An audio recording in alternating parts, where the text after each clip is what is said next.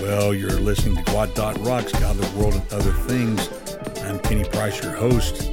Our mission, you got it, advancing equilibrium in the midst of an agitated world. Season 12, Episode 262, title, 8 Prayer Pointers. Subtitle, Voices from the Past, reading number 14 on prayer. Daily Devotion for July 9th, page 191.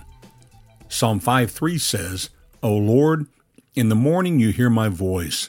In the morning I prepare a sacrifice for you and watch.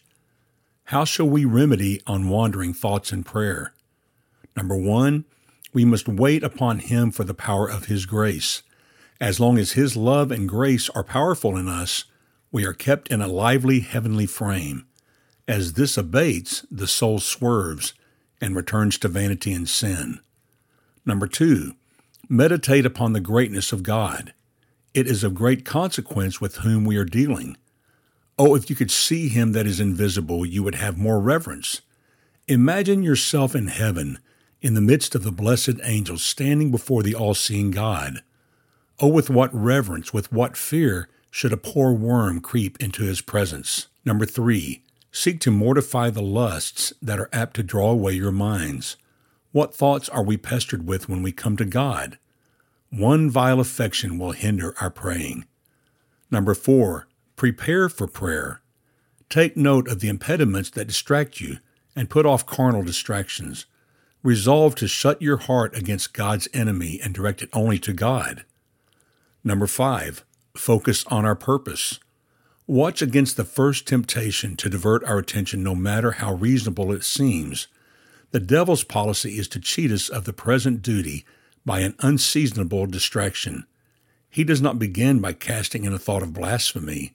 That would make us quake and shake. He begins with reasonable thoughts. Be careful to avoid them. Do not even dispute with the diversion, but despise it. Number 6, develop spiritual affections, and you will find it more delightful to converse with God. Is there any better company than God's when we seek our soul's good?